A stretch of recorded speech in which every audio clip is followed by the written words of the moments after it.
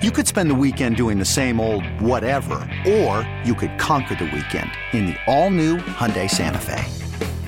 Visit HyundaiUSA.com for more details. Hyundai, there's joy in every journey. This episode is brought to you by Progressive Insurance. Whether you love true crime or comedy, celebrity interviews or news, you call the shots on what's in your podcast queue. And guess what?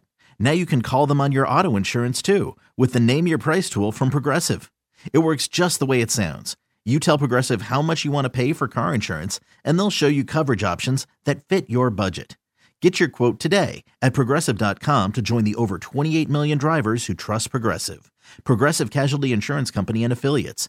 Price and coverage match limited by state law. The strength of the NFC East is a notable surprise this season, and we're excited to talk about it again with Patricia, who is part of the SI family. She's got the Locked On Giants podcast and writer for GiantsCountry.com.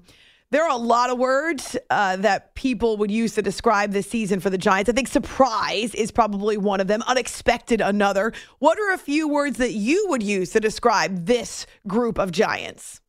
Gritty, I would say resilient. I would say confident. I would say disciplined. I would say focused. How much of that predated Brian Daboll and how much of it has come with him this year? I think the players always had it, but they didn't know how to harness it constructively. They had to learn how to win. They had to learn how to put it all together. And I think Brian Daboll, coming from the Buffalo Bills organization most recently, which turned it around from being basically a laughingstock to a powerhouse team every year, he brought down with him processes that taught these guys how to win, how to do the right things, and how to be resilient and do things constructively as opposed to, when they were falling apart. Just the minute that they started losing, they would fall apart. So he taught them how to overcome that and be resilient and just stay focused to the processes. Going back to the beginning of the season, what would you say were the expectations for this season? Well, I think everybody figured this was going to be a rebuilding season. There was only so much that General Manager Joe Schoen could do because he didn't have the best salary cap situation going. So he tried to, fill in as many of the holes as he could. Now, the good news is he inherited, a solid roster as far as some core pieces like Daniel Jones, Saquon Barkley, Andrew Thomas, Xavier McKinney, Azeez Ojulari, Leonard Williams, and so forth. So he did, it's not like he had to tear it down. I always equate it to building a house. Sometimes you inherit a house or you buy a house and it's a fixer-upper. And then sometimes you buy a house and it's like, okay, got to tear this thing down and start from scratch. Yes. So basically, this was a fixer-upper, I think. They had the core structure in place. They just needed to kind of enhance it and bring it into the current year, so to speak. Get rid of some of the outdated systems that they had and just, update it. And it's still a work in progress, but they've made great strides, all things considered. That's true, and it's just been 1 year, so a lot of credit is due. Over the last, let's say, even 11 years since their previous playoff win, there have been a lot of coaches, a lot of coordinators, a lot of different voices and personnel in and out. Why do you believe Brian Daboll has the staying power? I think because he's true to who he is. You get these coaches in here and they try to be the tough guy, or they try to be your friend, or they try to be, this scripted robot that shows no emotion. Brian Daboll is the type of guy who, if you met him, he's the type of guy you'd want to sit and have a beer with at a bar. And that's who he is. He's not, artificial. He doesn't come in scripted. He doesn't point fingers. He reminds me in a lot of ways of Tom Coughlin towards when Tom Coughlin turned the Giants around and they started winning Super Bowls. Yes. It was like, if the players won, it was the players doing. If they lost, it was his fault. He always knew where to point the finger, but never to point it at the players per se. So he was quick to hand out bouquets, but when a butt kicking was needed, he did it either behind closed doors and nobody knew about it, or he kicked his own butt in front of the media. He always was tough, though. Tough and yet fair is what I think about when I think about Tom Coughlin, not to mention a winning coach. We're excited to spend a few minutes with Patricia Traina for the first time on the show because the Giants are winning again. Their first divisional round of the playoffs since that last Super Bowl season following 2011. She is a publisher and writer for GiantsCountry.com, which is part of the SI family, also the host of the Locked On Giants podcast, and it's After Hours on CBS Sports Radio. Daniel Jones played maybe the best game that I can recall seeing him play, and on the postseason stage, he was brilliant, and I kept thinking how controlled he was. When you think about the impact specifically of Daboll on Jones, what stands out? Well, I think he restored confidence in him. I mean, last year, the last couple of years, it was drilled into Daniel Jones's head, don't make a mistake. Go out there, be cautious. Don't make a mistake. Don't make a mistake. Daboll came in here and he said, okay, first thing we're going to do is we're going to sit down and you're going to tell me what you like to run. So they looked over the last 3 playbooks that Daniel Jones had to work with. And he said, okay, tell me what you liked about him and tell me what you didn't like about him. Okay, so now they have a basis that Jones gives them feedback, and now that he folds that into his system. So now they get out to the practice field, and Daboll says to Jones, listen, don't worry about making mistakes. I need to find out what you can do. You need to find out what you can do within the system. So just go out there, sling the ball, have fun. That's what practice is for. We'll worry about cleaning up the mistakes as we go along. So he basically took the shackles off, if you will, of Daniel Jones and allowed him to basically explore his talents, uncover what he was comfortable with, what he wasn't comfortable with. And I think what you started to see is his confidence grow. And I think between that and working with him on improving his pocket awareness through some drills that they implemented, Mike Kafka, the offensive coordinator, a former NFL quarterback, came in with some drills. And they just, helped Daniel Jones really turn it around. I mean, you talk about a 180-degree turn. This is it. Absolutely. Although I say a lot on my show that the best asset for Daniel Jones is a healthy Saquon Barkley. And the way the two of them have really grown this year together and kind of taken more ownership of the offense has been a lot of fun to watch. What stands out to you about the game against the Vikings, which was the first postseason game for a lot of these guys? Yeah, it definitely was. It didn't seem too big for them. You would think it's been a while. A lot of these guys haven't played in the postseason. But all week long, Brian Daboll said, look, playoff experience is kind of overrated a little bit. What works for you in week 1 should work for you in the postseason. So I think he got through to them. I mean, clearly he got through to them. And it was just never too big for these guys. Sometimes people get to the playoffs and it's a national stage because you're the only game on the TV set, at the time. And it's like, wow, man, So you kind of have star surprise. But, they went to work. They said, okay, look, it's the next game on our schedule. We know what's at stake here. We don't need the media to keep pounding us and saying, hey, it's the playoffs. Do you know what's at stake? We know this. So they went out there, they took care of business, and now they're moving on to the Eagles. This is a team that has beaten the Giants twice, most recently in Week 18, in which the Giants weren't really playing a lot of their regulars. Eagles had a little more on the table, trying to grab that top seed and the bye. We saw the return of Jalen Hurts. Where are some areas where the Giants match up well with the Eagles, but also maybe some areas where they are at a disadvantage? Yeah, I think where they match up the best is going to be their running game versus the Eagles' run defense. I don't remember the numbers off the top of my head. I wrote it for an article. The last 5 games, the Eagles' run defense has allowed higher. It's about 10 to 15 yards more than their average yards per game in the season. So they've had some trouble stopping the run. And, of course, we know that the Giants' running offense is one of their strengths, and not just with Saquon Barkley, but also with Daniel Jones. So if you're going to stop Saquon, well, now you better figure out how you're going to stop Daniel Jones with those design runs.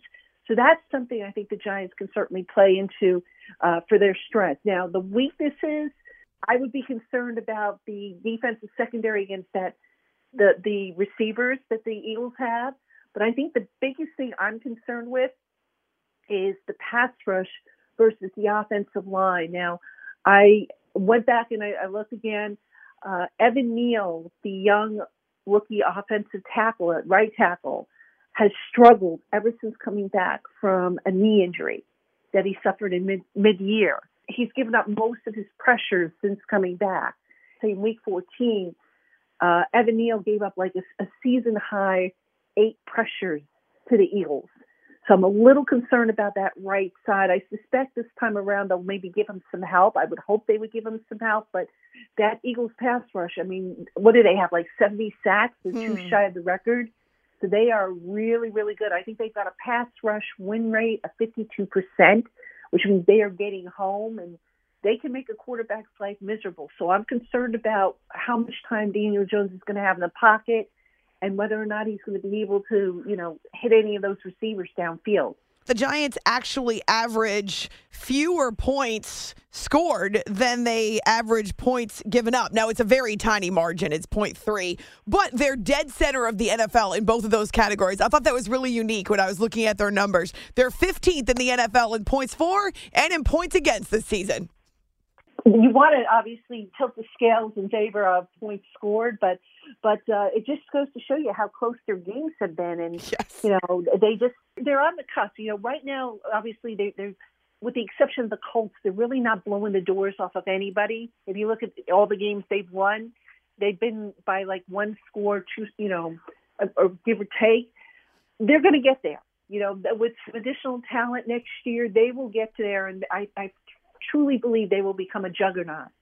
Patricia Traina with GiantsCountry.com and the Locked On Giants podcast. We're excited to have her for the first time after hours CBS Sports Radio, going back to the Super Bowl, following the 11 season until this win against the Vikings in the wild card round. What held them back? What was the biggest hurdle that they couldn't overcome? I think there were two, actually. The first one was the way they built their rosters. In some cases, they waited a little too long to address needs. And I'll point to the offensive line as an example. They waited literally, I want to say 2 years before they started to really devote premium assets to restocking the offensive line after they won that 2011 Super Bowl. So that was a problem. And they had a lot of whiffs, I might add, when they, with their draft class. I mean, you go back and you look at the history, they didn't really get a whole lot out of their draft classes. So that was a problem. And then you compound that with, after Tom Coughlin left, they basically went through a revolving door of coaches and coordinators. So there was no consistency whatsoever. And then, they bring on Daniel Jones in 2019 to succeed Eli Manning. And guess what? They don't have an offensive line for him. They don't have receivers for him, a tight end. Basically, all they had was a running game. So, they kind of did everything a little, if you would, backwards. And, you add all that stuff up, and it's no wonder why they had the problems that they had. I had a conversation with Sean O'Hara not that long ago, and we were talking about Daniel Jones, and I said how much he reminds me of Eli. Sean actually called him an Eli clone. Well, you covered both quarterbacks. Do you agree with that assessment? Oh, absolutely. Absolutely. I remember at the Combine in 2019, I went to Daniel's podium, and I took a picture. And I tweeted it out, and I said, Eli Jr., and I remember a bunch of people were like, no, what are you, crazy? Don't do that. I'm like, that's what he reminded me of Eli at the time. And that's surprisingly, they were both coached by David Cutcliffe. I think they both spent some time together at the Manning Academy. I'm sure he ran into him also when Eli used to have, the passing camp that he had down in Duke. So, and then, of course, Daniel mentored, or I should say Eli mentored Daniel. Yes. And, they're cut of the same cloth, really. I mean, you've got to have a certain disposition to play in New York. You have to be unflappable. If you're going to let every little thing bother you, well, guess what? You're not going to survive in this market. And, that quality Daniel Jones definitely has, which Eli just mastered to perfection. I mean, I always joke with Eli now that I get an opportunity to speak to him a little bit more, because he shows a personality. And I always say to him, where the heck was this personality when you were playing? And he was kind of like, I couldn't show it. He said I had a job to do, so he says now I can show it. Yes. So I suspect that's how Daniel is. I think behind closed doors, he's got a little bit more of a personality that when he shows to the media. I have to ask you about a tweet that you posted a few days ago that went viral about Daniel Jones deserving another contract with the team. And then you tacked on the question, or do we still have naysayers out there? It got a lot of traction. Is that now put to bed? We're sure? Everybody's sure? If I had to put a percentage on it, I would say 99.999%. Because, there's always that 1% that he doesn't come back. Maybe he hits free agency and maybe he gets another offer and leaves. But look, I think it would behoove him to come back, and I think he knows that as well. People keep asking me, what do I think he'll get as a contract? And I'm like, he's going to get at least 35, at least, because I think the franchise tag, I want to say, is about 32. And I'm not sure what the exclusive franchise tag is, but I think it's about 35. And look, he's earned it. He's definitely earned it. He's shown time and time again that he could be a franchise quarterback. This is a guy who has 5 of his 8 career-winning drives this year alone. He's loaded the team up on his back. He's developed into a leader. He showed he's a weapon with his legs. He's made smart decisions. I mean, what more do you want from him? And yet there are still naysayers out there. I don't know if you went through some of the replies I got, but there were still naysayers saying that he's trash. Oh, for heaven's sakes. They're clearly not paying attention. So that's one piece of off-season business. And before I let you go, Patricia, how much interest are the two coordinators getting for the head coaching jobs? So far, Mike Kafka, the offensive coordinator, has been linked to 3 jobs: Carolina, Indianapolis, and the Texans. Wink Martindale was also linked to Indianapolis. So there's definitely some interest there. And I know Giant fans are sitting there going, no, not now. We can't have nice things. Don't take it away. So I'm curious to see what happens there. This week, Kafka and Martindale did not interview this week, but they can interview as soon as Sunday. And I think that's maybe what they're going to do. But Kafka, this is his first year as an offensive coordinator. I think it might be too soon for him to jump and make the jump to a head coach, but he's going to go eventually.